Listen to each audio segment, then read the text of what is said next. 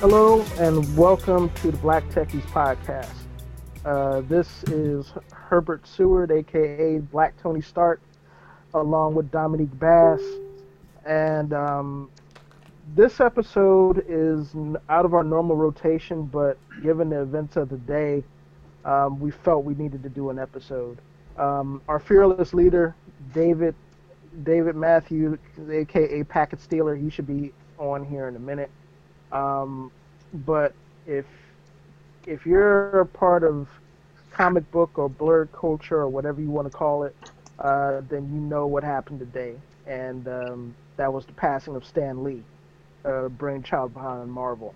So this episode of the Black Techies podcast is dedicated to the memory of Stan Lee, as well as the impact that he's had on us as comic book followers, and just the impact that he's had on pop culture in general. So, um, I guess the first question I want to present out there to my colleague, um, what was the first Marvel comic that you ever had the pleasure of reading? Huh. Man, the first one I ever read was probably The Incredible Hulk. My cousin was a huge comic book dude, and he left him when he went to college, and he told me not to look at him. But you know, young disobedient brother that I was, I went through his whole collection, and I read, man, the Secret Wars. I read the Hulk when he was turning to Smart Hulk. Man, I read so many. I mean, Marvel, they've been doing it for a long time, man. They weren't always hitting home runs on the screen, but as far as character development and creating likable characters and just like DC is just like three people, and it's not an anti DC thing, I guess. Like it don't have to be a DC hate kind of thing, but just on some real like blurred and movie buff kind of dude, like there's no there's no comparison, man, to the way that Stan Lee and like a lot of these characters that we love were actually created by Stan Lee, or he had a really heavy hand in the influence in the generation of these characters, you know. Absolutely. I think for me, and I've been a Marvel comic head since five. I grew up on Iron Man. I grew up on the Avengers and the X-Men, like any other kid that's followed, that's had this feel of Marvel comics. Um, but I think the biggest thing that that made me appreciate Marvel's, just Marvel's influence even more is just, after I got a little bit older and I started to learn about the history behind some of the characters and the storyboards that Stan put out, and where he drew those influences from, particularly for people of color and for minorities and everything. If you look at his comics, if you look at characters, even some of the characters that haven't been, in the MCU or haven't had the type of visibility that the characters that we all know have, like the X-Men or Iron Man or Captain America or what have you. Um, it's a really big thing. I know one character in particular that kind of sums it up for me is Blue Marvel. Now, for those folks out there that are listening, and that are familiar with Stan's run on the comics, way back in the day when there wasn't an MCU, so to speak, in terms of on-screen access to Marvel, and it was just strictly comic books and stories that were being put out to the populace. Blue Marvel was a very unique character. Number one, Blue Marvel was a black man in 1940s America that was arguably the most powerful character ever built by Marvel, ever created. And uh, Blue Marvel at the time was the equivalent of DC Superman. And essentially, um, the telling of Blue Marvel's story um, kind of mirrored what African Americans really had to go through during that period of time, as as his character was really kind of fleshed out and developed from, from the 50s and 60s to, the modern era of comics. Like I said, for those of you that aren't familiar with Blue Marvel, Bashir was a scientist, and essentially he had an accident that made him uh, a living antimatter machine, and arguably the most powerful person on the planet Earth. And I mean, this guy, if you've ever read his comics, and not to go to concentrate on the character, but if you've ever had a chance to check out any of the comics that feature Blue Marvel and some of the characters around him, Stan did a really, really good job of mirroring some of the dichotomy that black folks, that serve this country face on a daily basis. What they're asked to do, how the general public reacts to them when they're doing that job, and trying to weigh the resentment that comes along with not getting the support that you would think you would get for doing said job. Yo, not even just like he was the first. He made not just him, but he was the head of a company that was pretty much the first in everything you could think of. The first like black superhero, the first big black franchise, the first like the first Indian suit. Like I don't know these things, but I would venture to guess that there was never because there's not really that much. If you look at the Justice League, there ain't no brothers in the Justice League except Cyborg, I guess, but Cyborg's not really in the Justice League in real life. And so the you look at the colorful nature, the diverse nature of Marvel, and even back when they weren't really pushing for diversity, over the years, Iron Man's a black woman named Riri. Captain America is a black dude. You know what I'm saying? Like, there are universes that they have fleshed out and drawn out and put out that are well received, that have lead black superhero characters. And I think it's super important for young black people, young black nerds, young black humans to see themselves represented in a way that's not thug number one or kingpin drug dealer number two, or, you know what I'm saying? Like, it's so important. And I think that, we saw that come to fruition with Black Panther. I think that they're actually going to do Riri Williams in film in some point in the next 5 years or so. Like, it's so crazy that that they're which they're like at the forefront of inclusion. There's no character. If the character isn't, they're not gonna not put a character. They're not gonna not make a movie because they know they can make money making anything. They made Venom popping. They can make anything, and they know it. And so they're not scared. They're not one of these people that's gonna put out a Gods of Egypt with all white cast. And getting away from Stan Lee because we're such Marvel junkies. But I mean, he had a lot to do with that. Well, yeah, I think Stan. Well, I mean, without Stan's, foresight in terms of really talking about social commentary through his storyboards and through his work, we wouldn't have that. We wouldn't have characters like the Black Panther. We wouldn't have characters like the X-Men or Charles Xavier, because essentially those were vehicles that Stan Lee was, fighting that fight. And I think what a lot of people don't really realize about his genius in regards to just how important, his ideas and his imagination for, his work is. A lot of the things that were going on during the period of time where he was really just coming up in the industry and really putting Marvel out there, there are places that, quite simply put, you didn't see black folk or you didn't see people of color, much less in comics. And that's where Stan really shined at, was telling these stories and being a champion, for these causes through his work, through the pen. And he did a really great job of reaching people and reaching audiences that, quite frankly, a lot of minorities weren't able to.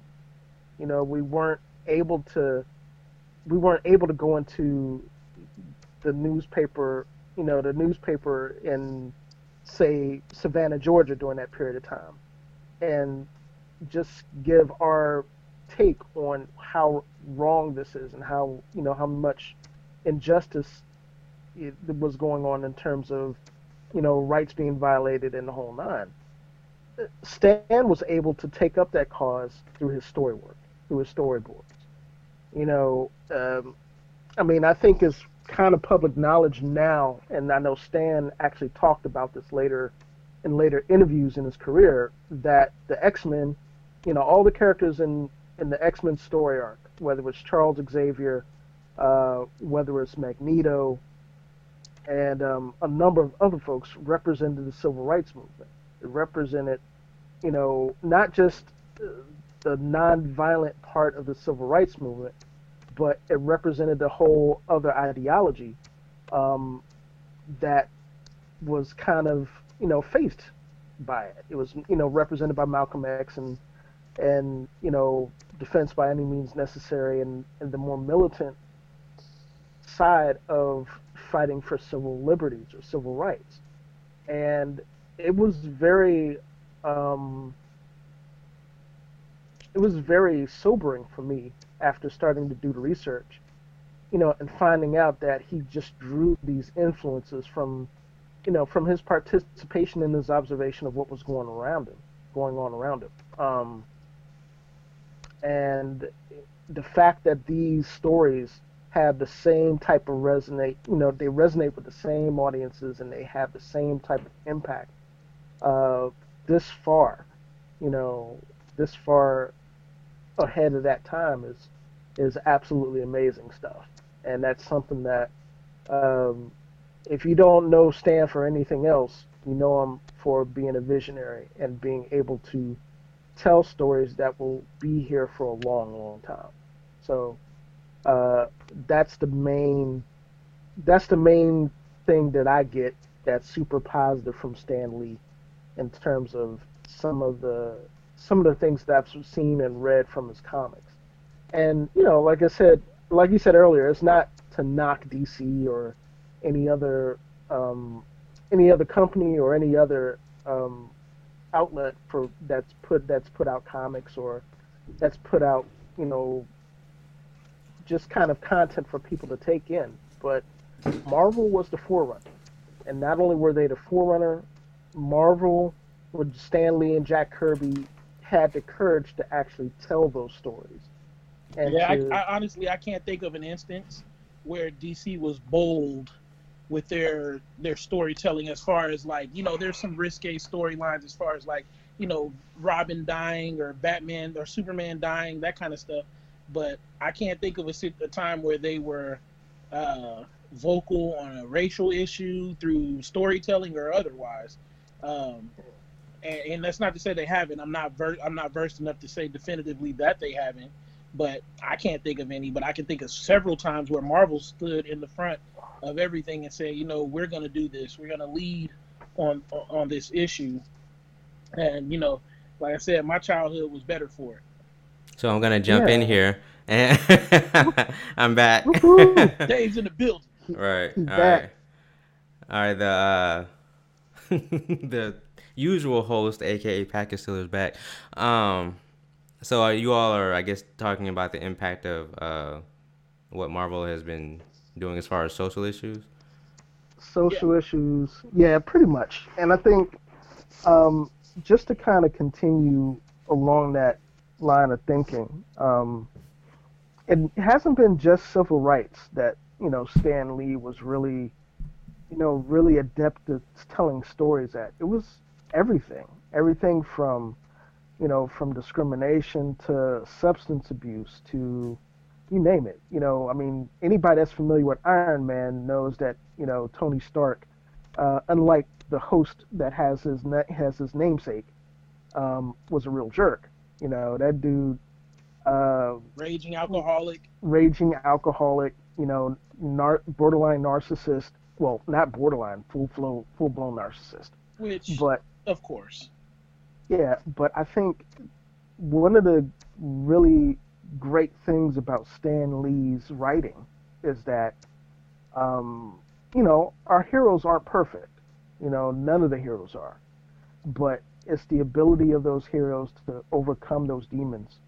Alcoholism wasn't the first time that was covered. I know Captain Marvel, the new Captain Marvel, Carol Danvers, has the same problem. And they tackle alcoholism. I wonder why they Um, calling her uh, Captain Marvel instead of Miss Marvel.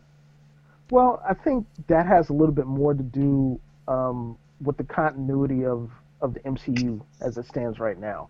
In the comic, they had two iterations that were she kind of alternated between the two identities. After Captain Marvel died, the official Captain Marvel died, she essentially assumed the mantle. And I'm not, I can't, I can't regurgitate the storyline verbatim, but that's kind of how it worked. Um, but I think, like I was saying before, I think the main thing in terms of the work that both Stan Lee and Jack Kirby did, was to just bring those stories to light because those stories anyplace else really didn't get talked about. Nobody talked about abuse or alcoholism or just some of the really darker things that we see on a daily basis, but we kind of take for granted. And even though comics are an escape, um, Stan had a real penchant for being able to tell those stories and convey those messages in a way that that wasn't just dark. It was positive, and it forced people to really look at those things. Um, It's funny. So I was thinking about this a few months ago. So if you all, so for our listeners who are into anime, you've likely heard of the anime My Hero Academia.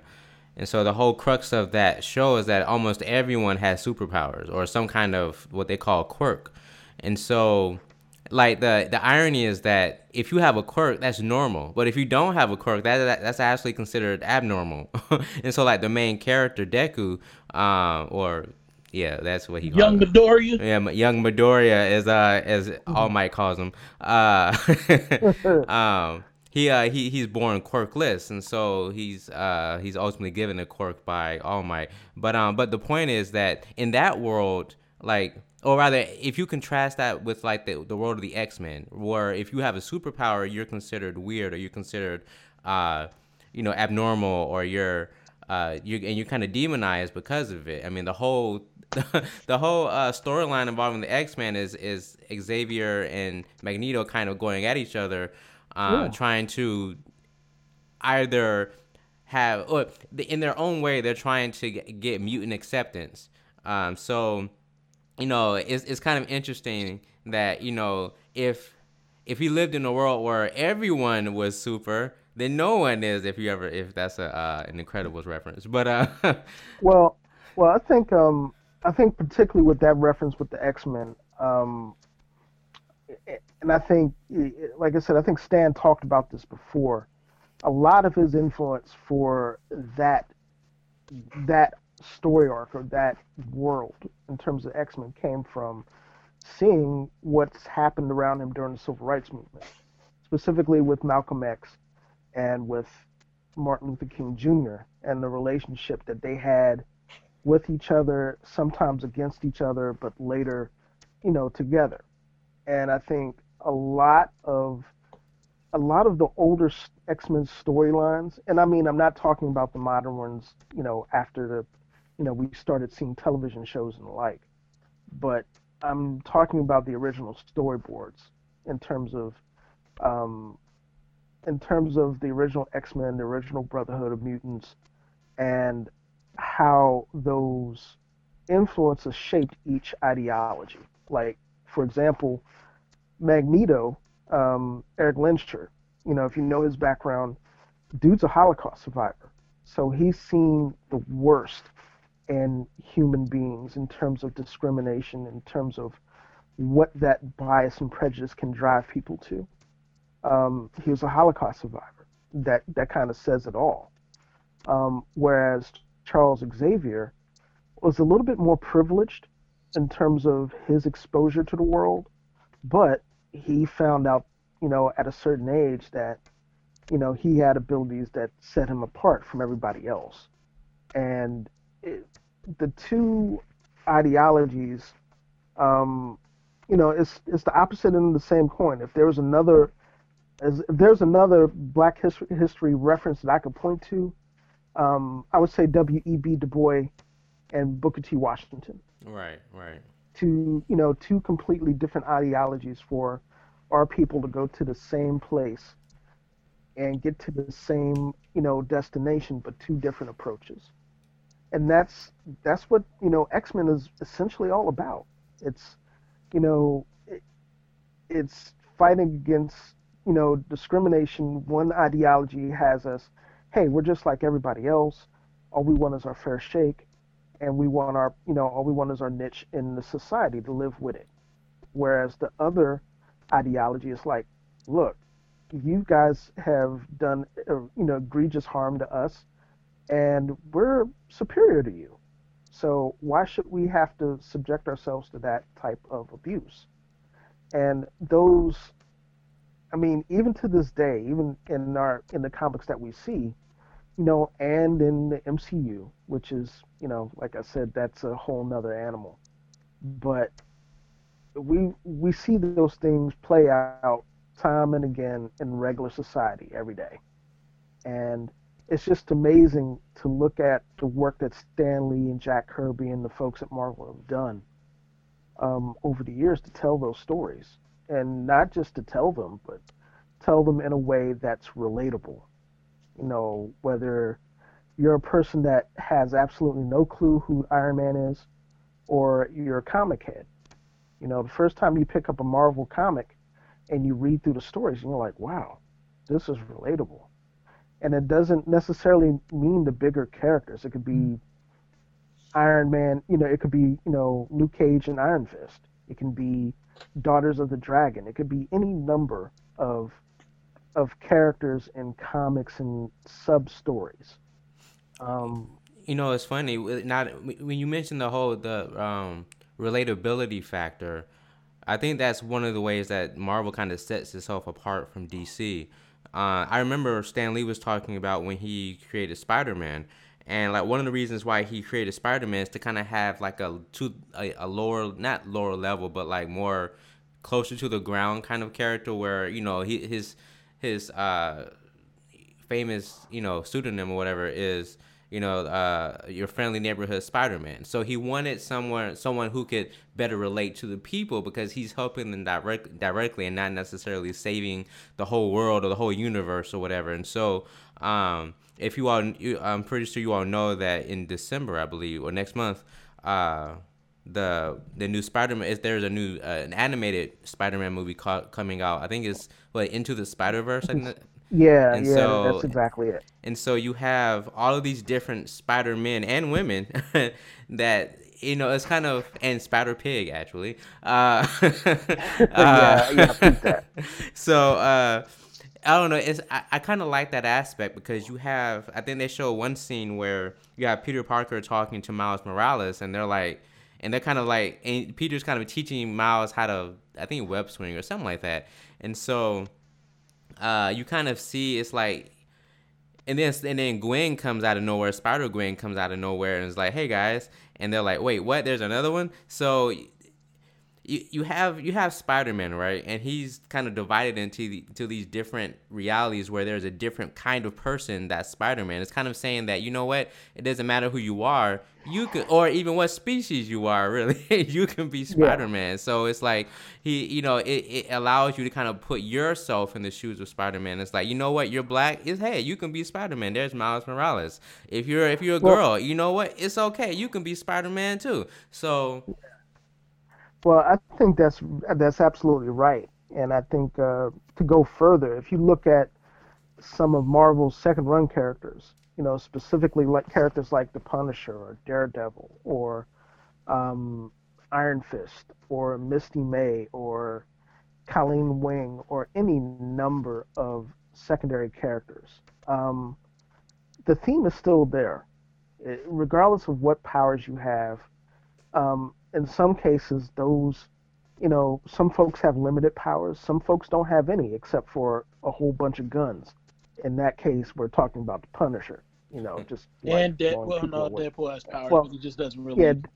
right. But I guess the point being is that in different circumstances, Hawkeye. yeah, it takes is a will to make a difference. Particularly um, particularly in the case of the Punisher, because that guy, he has. I mean, he's a Navy SEAL or special operator. I think it was Navy SEAL or Army Delta Force One. Um, and the catalyst for him was losing his family, and that's set him on the course of being a vigilante. No powers, nothing like that. Just a real urge to just kind of whack anybody that's doing bad. And I think on certain levels, you've got characters sprinkled throughout the Marvel universe that Stan's created that fall into that category. Whether that's again, whether that's Daredevil, for example. Um, Daredevil's not really considered a superhero per se. He has some abilities that he developed through an accident, and I think that's kind of the mo for a lot of those characters. Um, Iron Fist is not what we would call a superpowered being. He's just the pinnacle of human, tapping into the human potential in terms of martial arts. He uses his chi. There's just there are a lot of variations to the theme in a lot of the characters that Stan has put out there over the years, but they all say the same thing. You can make a difference. Regardless of whether it's in your neighborhood, it's, for that one person that's crossing the street, somebody's getting mugged, you can make a difference. And that's kind of the genius behind his work, because that theme extends not just to, the second or the third tier heroes, but to the major players. How many times have we seen storylines with the Fantastic Four, fighting off Galacticus or some other insurmountable, absolutely, just impossible challenge to overcome, and they overcome it. Same thing with the X-Men, or the Avengers. The Avengers are, well, they're the Avengers for that very reason. So, I mean, I think um, his passing obviously sucks. If you're, I mean, if you're into comics, yeah, it sucks. You're going to be feeling this for a minute. And speaking for myself, I grew up reading Marvel comics. I mean, that was part of my after school routine. Get out of school, go to the babysitter, have a bowl of honeycomb, turn on the television, and read Iron Man. That was it. Or the Hulk, or whatever number of the box of comics that my babysitter, Mrs. Green, would have on hand for me to read after homework, of course. So it stinks to lose a guy of that caliber, and that type of person has made such a difference in the lives of so many people. Um, Yeah, I think DC actually even tweeted out, their condolences because I mean, as much of a rivalry they had, even DC had been affected by how Marvel's storytelling and Stan Lee's in particular, and so I mean, when you have like when you think of a character like Superman, like he's literally meant to be like a godlike figure. Like it's someone right. that you can't really relate to because he's basically invincible. And so Which is why they don't make good movies.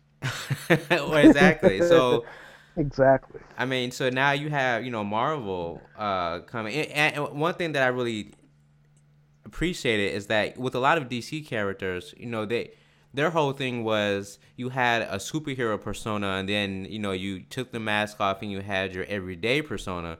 But with Marvel, it's like they didn't have secret identities. Like you know who I am. Like people know Iron Man is Tony Stark. Like people know Captain Exactly. America is Steve Rogers. Like that's not a secret. So I think it's kind of saying it's not asking the question how do you balance your superhero and your regular life per se. It's more so how do I how do I get these people to accept me for who I am because I have these weird powers or something, or Yeah. or even in the case of Civil War, how do I use my powers in a way that is that can serve the greater good without harming innocence or People. whatever. Yeah, right. Yeah. So And I think that in itself is something that Stan Lee touches on time and time again in terms of the storylines that we've seen out of the comic.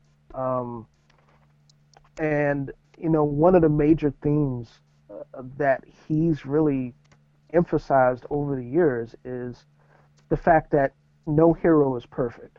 No hero is without flaws or you know, without cracks in their armor, so to speak. Um, One hero, and just in thinking about this show in the brief time we had to think about it, that came to mind was the Sentry. And if you're familiar with the Sentry, those you guys out there that are listening, the Sentry is essentially um, Marvel's one of Marvel's versions of Superman. But think of the dude as Superman with a really, really, really bad side. That if he gets out, it's a wrap for everybody. We're talking about the Void, um, which is the Sentry's alter ego. And I think what people um, don't get, if you're not familiar with the Sentry, first, the Sentry is this all-powerful superhero, arguably one of the most powerful humans in the Marvel universe. Period. And one of the most powerful figures in Marvel. Period. At all. If we're talking about his alter ego, the Void, which is the completely dark, fragmented persona of the Sentry. And just telling the story talks about Sentry's, flaws. He's bipolar. Um, he's he's agoraphobic. He doesn't, uh, he's not capable of being outside of his home for long periods of time, and he's fighting to maintain control and to keep this dark alter ego under wraps at all times. And that impacts how he's portrayed as a hero. He's arguably the biggest force for good that the Marvel universe has ever seen, while simultaneously being arguably one of the most destructive forces that the Marvel universe has ever seen. And if you're familiar with the Sentry, and for example, the Sentry and the Hulk go head to head in World War Hulk, for example, and the Sentry is like one of the few entities anywhere in comics that can go head to head with the Hulk when he's pretty much just stepping on ground and breaking worlds. That's why they call him World Breaker. And essentially, he's taking the Hulk and just mashing him. Just he's just he's getting those hands. It's crazy.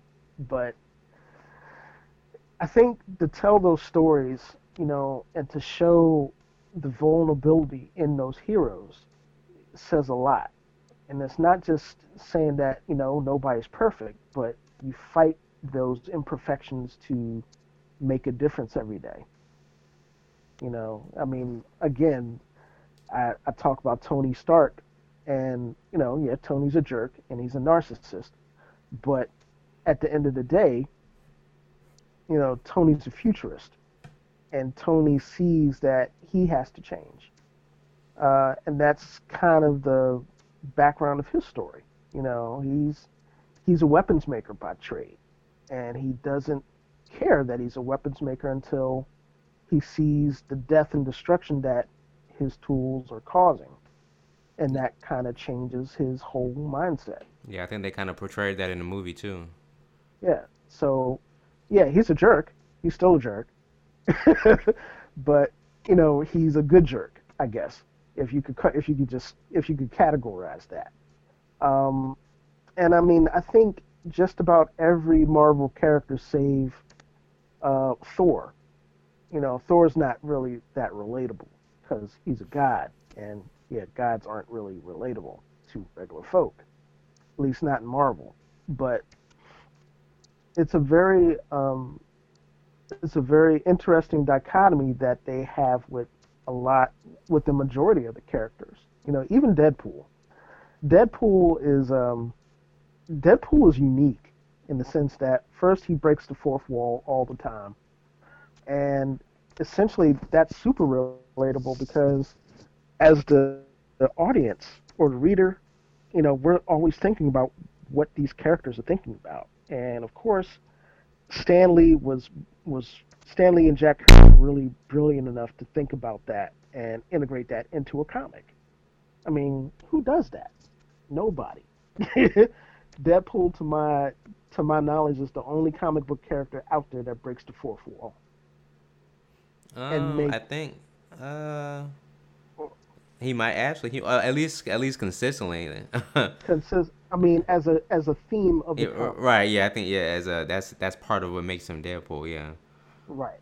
So even I mean, as funny and as off kilter as Deadpool is, the same thing, underlying theme applies. At the end of the day, when all the chips are down, no matter how flawed you are, you still have the capacity for a great deal of good.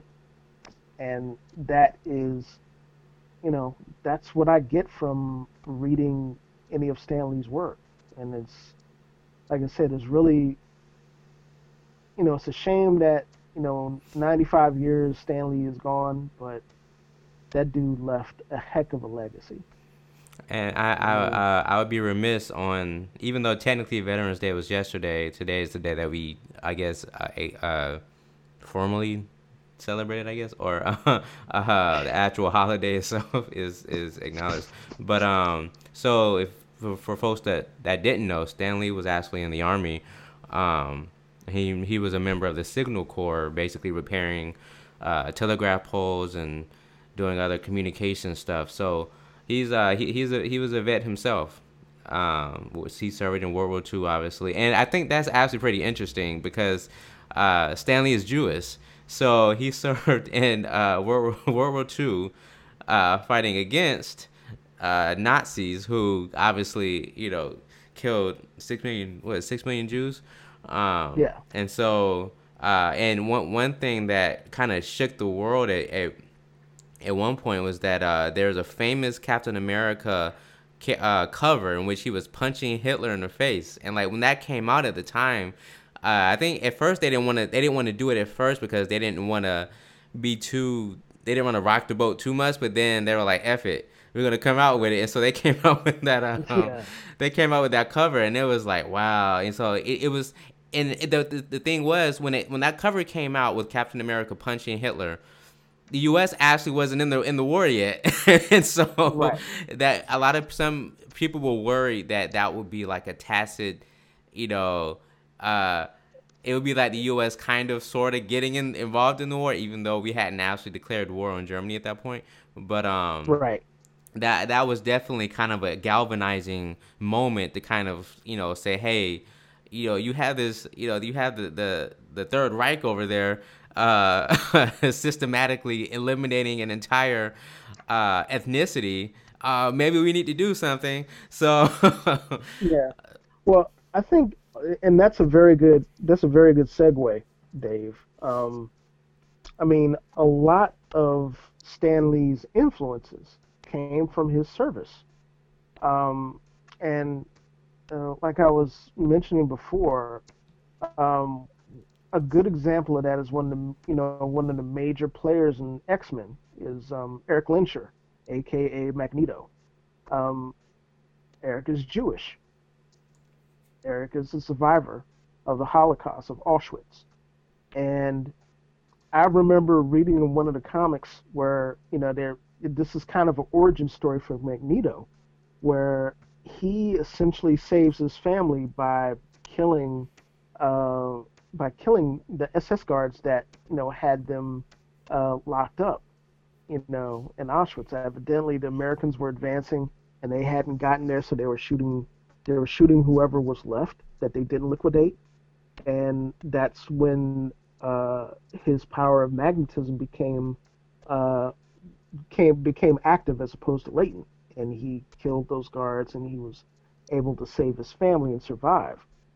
But those sorts of influences really impacted how he wrote, and I think that says a lot. That says an awful lot about just the type of dude he was and how observant he was to what was going on. Um, I mean, there's just so many other influences just from that period of time when we talk about obviously characters like the Red Skull, for example. That's a very, if you're familiar with the Red Skull and you're familiar with Hydra, then you know the underlying themes of what they were all about. The Red Skull, you know, think of Nazi Germany on crack, and with a futuristic edge, and or America today. well, yeah, well, we're getting there, but at the same time, I think a lot of those elements, he was very forward-thinking dude. When we talk about stuff like Hydra and shadow governments and all of that stuff, that dude integrated all of those things into his storylines. I mean, who does that? I mean, besides somebody that's you know, just the clock is just like 20 years ahead of everybody else. And, that was really that's, in my opinion, that's the most amazing thing about reading his work is that, you read his work and then you pop your head out of the comic and then you look around and you observe observe current events. And it's just like, wow, this is really relatable to what he wrote back in the 50s or the 60s. It's no joke. And a lot of these same types of issues are still being talked about. And that was I think that was the real genius behind his work, and it's, again, there's not going to be another one like him. There's just not. I hate to leave Dominique out. Did you have anything you wanted to kind of contribute? I apologize for kind My of leaving. bad. Unless, or I mean, do you read comics, or have you been big into like Marvel comics or any Yeah, comics? man, I'm a huge comic book fan. Well, I was more when I was a kid than I am now. Now I'm more into the MCU. I haven't actually read a comic book since I read the Civil War. I read the Civil War comic books before the movie came out because I wanted to, I was curious about it, which was crazy, by the way. Not even close to what happened on the movie because of movie rights, so they Right. couldn't have, Mr. Fantastic, and Goliath has never been introduced, but there's so many like really dope things. And they did a good job of substituting, like they substitute Ant-Man for Goliath and that kind of stuff. And so um, I think about the fact that other than the movies that are already recorded, we're not going to get to see another Stan Lee cameo, which always caught me off guard. And not always. There was a couple that kind of telegraphed it, but for the most part, it was like, oh yeah, Stan Lee cameo, man. And that's gonna make me. It's gonna be like a thug tear. Uh, when I Yeah, go see definitely. Miss Marvel in January or February, I think, and the Avengers in I think March or April. Yeah, definitely man. gonna definitely gonna well up a little bit because when I tell you that was my escape, I was a nerdy kid. I was, just it was just a great way to like get away, and you could get lost in these worlds that he was creating, and it just made. I mean, the stories were so so like immersive and just well told and well thought out even back then. Like, and I can't even, it's like crazy now. Like the the definition of the art is better now. But back then, man, I'm telling you, they were telling really good stories, and I put a lot away. You know, there's a lot of really good stuff that you can get from that. And like Herb said, man, it tells you that a lot of times the difference between you and doing the right thing is a choice. And there was a lot of times where I thought to myself, well, what's the right thing to do? Like, what would Spider-Man do? You know, when I was young, you know, you get a little older, you replace that with, I guess, what would Jesus do, or what would Allah do, or whatever. I don't know. But when I was a kid, man, I really thought like that's not that. I looked at myself as a good guy, and that's not what a good guy would do. So I shouldn't do it. That kind of stuff, man. And so, like I said, it's going to be tough after he's actually, like, he's still here because we haven't seen these movies yet. It's not like we think about Stan Lee on a day-to-day basis, but every time another Marvel movie comes out that there's no cameo with him in, it's gonna make you think about it. And hopefully Marvel keeps his legacy strong. I mean, Disney has a hold of it, so it's a money machine regardless. But I just hope I hope they keep being forward thinking like they have been for the last 50, 60 years. Keep being forward thinking, keep being at the forefront of inclusion and diversity. Let's get Riri on this TV. Let's get Anthony Mackie as Captain America. Like, there's a lot of things that they can make happen that I hope they do make happen. So. Well, yeah, I just hope Disney Disney, if there are any representatives that actually listen to this podcast, you've been warned. Don't catch a jumping knee strike to the jaw by screwing up Stan Lee's legacy, please. Please don't. You will have a lot of upset people coming after you guys if you put out a movie that screws up a character in the way that you guys have done so before, or rather the Fox folks have. Now you guys. Oh, Marvel did it too. You guys the don't benefit do of the that with that first Daredevil movie and I'm just Electra. saying, well, we don't like to talk about those abominations on this podcast. Everything before the first Iron Man was the garbage. Yeah. Well, I mean, as long as quality garbage. I think we've already seen that based on how they've treated Star Wars. So there's been a lot of people who are not happy with how they've taken the Star Wars franchise.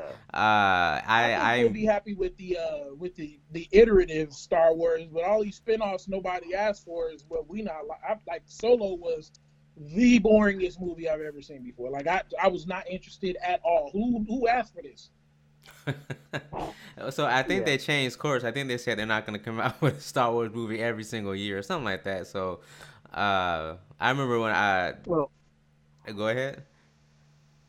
Well, I was going to say, before we kind of get off tangent, one of the other things in regards to Stan, and just in the framework of this show, is that he talked a lot about futurism, and he talked a lot about technology and where technology can take us, and the very positive aspects of how technology could be a benefit to humanity in general. And I think that was always a theme. Like I said, Tony Stark, was the epitome of that. That was his character. He's a futurist. He was, adept at looking decades and millennia into the future and saying, hey, look, we can develop this technology now. We can be here, at this period of time. Reed Richards was the same way, futurist. Some of the smartest people in Marvel history, including the villains, were futurists. So it's that's one of the other things that Stan was really adept at telling, in terms of telling those stories, was, hey, human potential is off the charts if we do it the right way. And he told those stories through his characters. Who besides Tony Stark having a lot of money, what kind of powers did Tony Stark have? None. Outside of a really great intellect and him being, an absolutely off the charts engineer.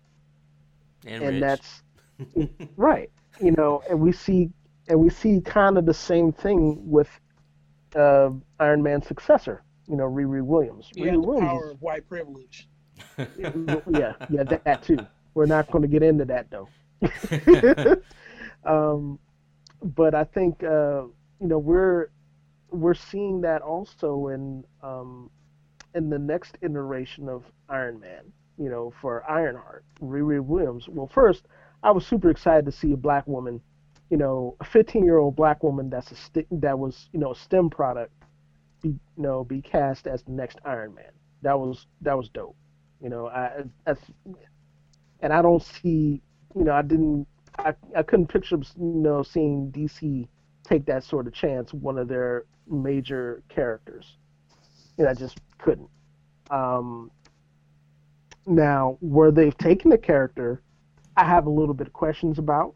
I have some concerns, but the fact that they they went out on not just faith, but they went out on their own and decided to say, "Hey, look, it's time that our audiences see this."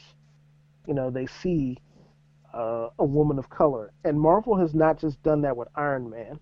They've done it with, oh, geez, who? I mean, they've they've done it with a number of characters. Um, there is. I'm trying to. You guys may want to help me out here because I'm trying to. I'm trying to figure out which ones are which. There was another Miss Marvel that was of color. The But I'm one not sure if that's she, the one that's Arab. right. Yeah, I didn't think I wasn't trying. I was trying to remember whether she was Arabic or African American. But thanks for actually answering that question, Dave. You're coming through in the clutch, man.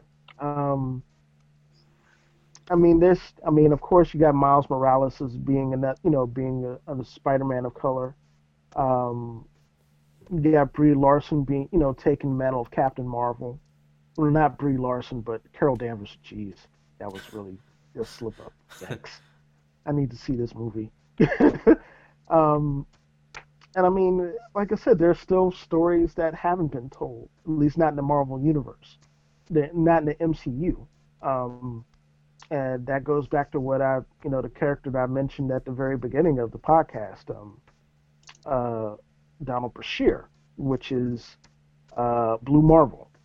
And, you know, if the Marvel folks just for a Stan Lee tribute decide they want to, jumpstart a Blue Marvel comic, I'd be down.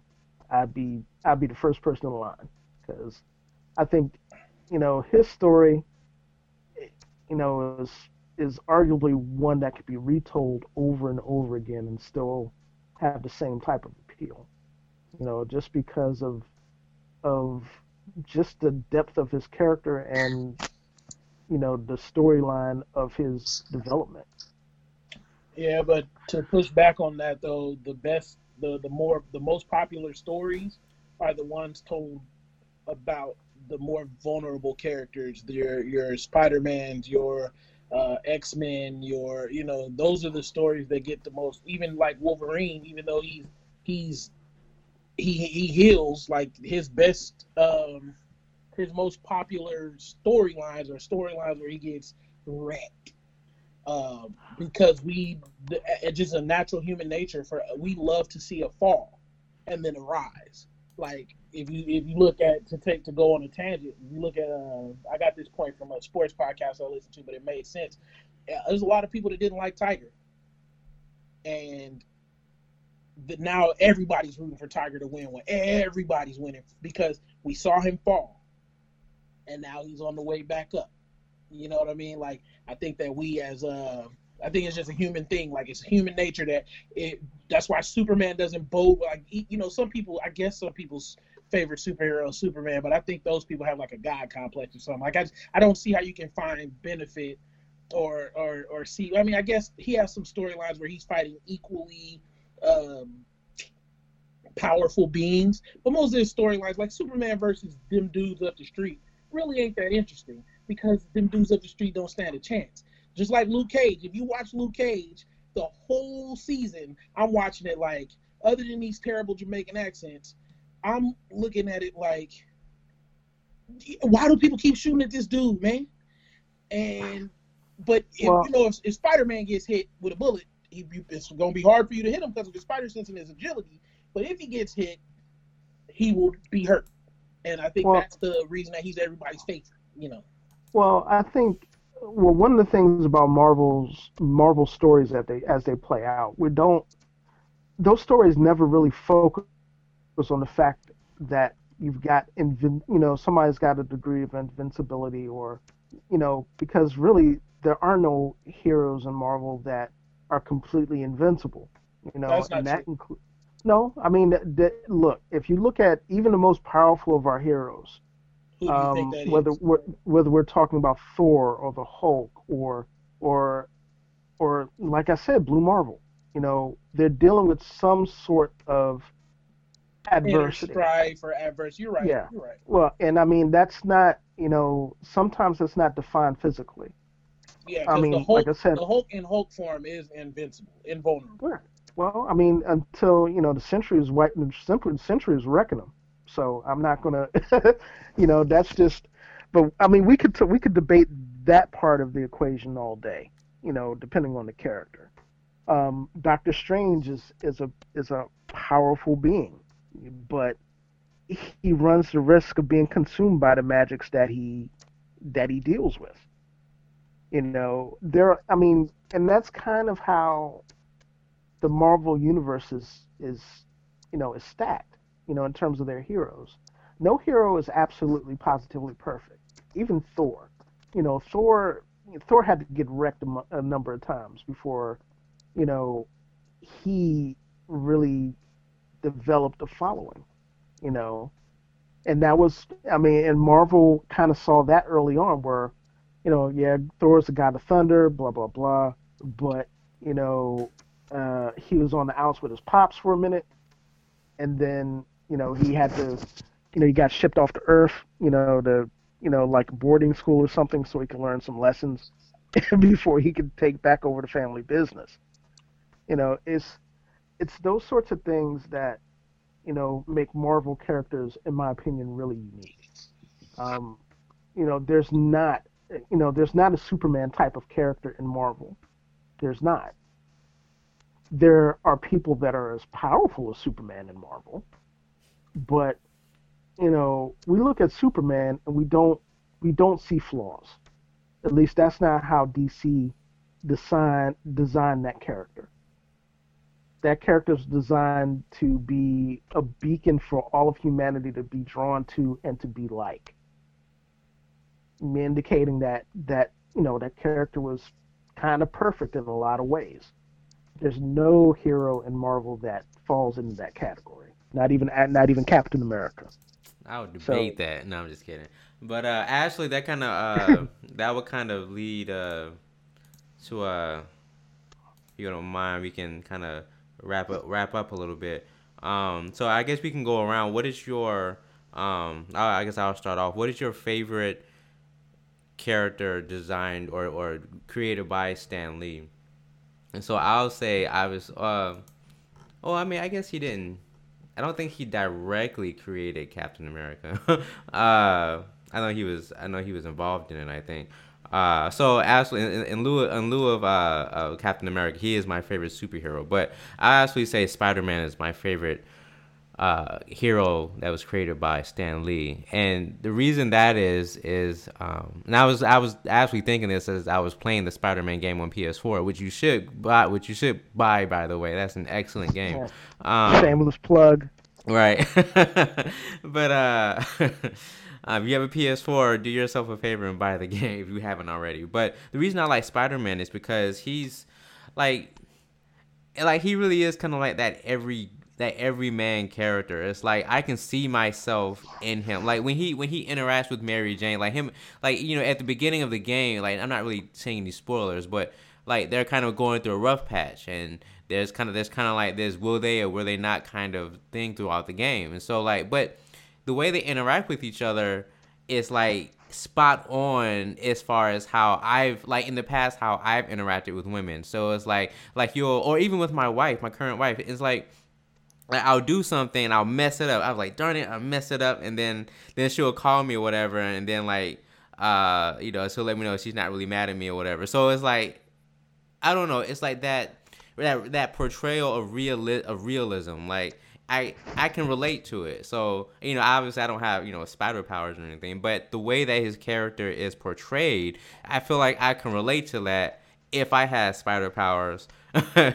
Or just not even just that. Like just the things that he gets himself into, like his relationship with Dr. Octavius and that kind of thing. You can relate to that, especially as someone who's in the STEM field. I can relate to wanting to look up to someone who's where I want to be. I want to be someone who's the top of their field, who is an expert, a subject matter expert in their field. That's absolutely my goal in my career. My career goal is to be a subject matter expert. So, like I understand that and I can relate to that. So that's kind of why Spider-Man is like my one of my favorites. Well, I think I can't pick just one. I have three, and all three are for very different reasons. Um, Two of them are fairly straightforward. One is Nathan Brashear, Blue Marvel. As a veteran, I can relate to his story a lot because you know the progression of his character, started him, having to conceal his identity from the American public while he's saving the world time and time and time again, only for the American public to turn against him when his identity is revealed that he's a black man.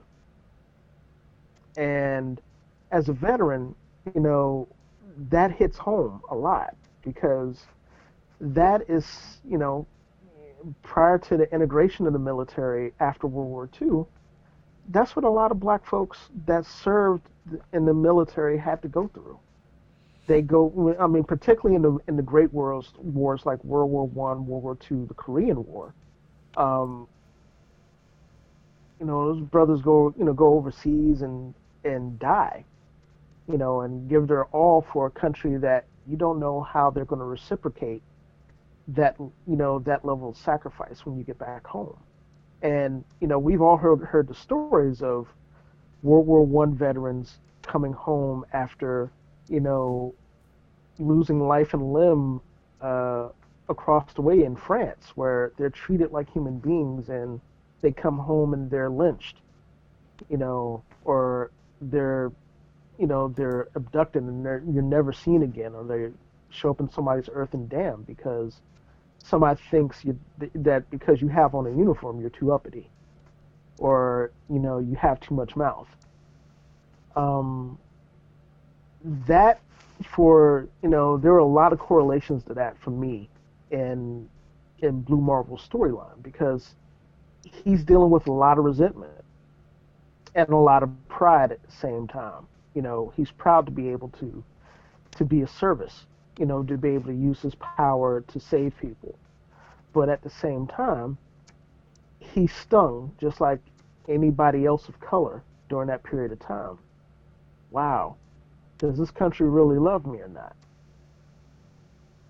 I just saved this country from annihilation, and this is the treatment that I get. So that's one. That's one character. T'Challa, obviously, black royalty. There's not, and just being a badass on top of that. That's kind of self-explanatory. So we spend an entire episode talking about T'Challa, so we're not going to get into that. The third one is Tony Stark. And For Tony obvious Stark, reasons, obviously. yeah, selfless plug. Tony Stark is, to me, the epitome of the Marvel superhero because he's far from perfect, but he overcomes his imperfections and he pulls off the most amazing things under the most extreme of circumstances, and he does it time and time again. And that to me is very relatable. And for anybody that's fallen on hard times or failed at something, and for whatever reason, even if somebody's quit on you, for whatever reason, you have enough confidence in yourself to be able to change and to flip that script. That's what Tony represents to me. Whether that's kicking a phobia or kicking an addiction or, kicking personal habits that, that prevent you from being the best person you can. That to me is what Tony represents.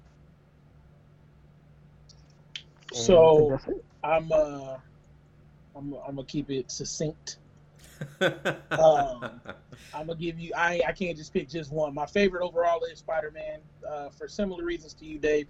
I always saw myself in him. If I could have picked, I just lied. So I have a favorite, and then I have like a somebody that makes me proud, and then I got my favorite televised superhero, right? So my favorite is Spider-Man. Similar reasons to you, Dave. I ain't gonna rehash it, but I as a nerd, it would have been, that was the one I used to hope. I was like, man, if I get bit by a spider, let it be that kind of spider, Jesus. And my favorite, the one that makes me the most proud, is Ororo Munroe. I loved her story. I love her power. She's so powerful, and that always made me feel good to know that the most powerful X-Men, arguably, is Ororo Munroe. Also known as Storm. Yes. For those who didn't know that. I just assume everybody's a nerd. Boo. So, and my favorite televised superhero is always that person. It's always that one person. T'Challa. So, that's just, I can't think of a time where I felt that good in a movie theater. So that's why T'Challa gets my vote. All right. Well, thanks for you all for listening to this, I guess, emergency podcast. I don't know. I'm trying to think of a slick way of having some of a slick name for these pop-up podcasts. I don't know.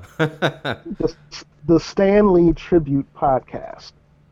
Well, I mean, if anything else happens and we need to react to it or something, we're gonna call them all Stan Lee Tribute Podcast. Yeah.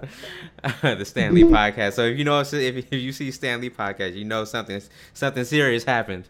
But thank you all for listening to the Black Techies. Real quick. Go ahead. Yeah. It's time to go, but I just got something that just touched my heart for young Stan Lee. Rest in peace. I got you real quick. Oh gosh. Oh my God, dude. You're killing me, man. I ain't got no liquor to pull out, dude. Oh God. All right, that's all. That's probably more than they'll let us play, assuming that more than 40 people listen to this. So I shut it down. Yeah, bro. I don't have any liquor to pull. I don't have any liquor to pull her out, man. Seriously. See, I don't even know how to end it after that. That should be the ending right there. If he weren't gonna get sued for a copyright violation, I would make that the play out song. But I'll just say. Oh, you can make it the play out song, dog. You can. I think it's 30 seconds of somebody's song. Is that the fair use law? Okay. Yeah, I know I've heard in other podcasts where they'll play it and they just stop it. They're like, hey, cut it. Because YouTube will rip it, not because of anything else. Master P ain't gonna sue us. Well, I'll just leave my own tribute. Thank you, Stan, for impacting the lives that you did. With great power comes great responsibility. Excelsior. And on that note, I think we're all in with the Excelsior. Plus Ultra. Oh, wrong. Yeah, that's wrong. My bad.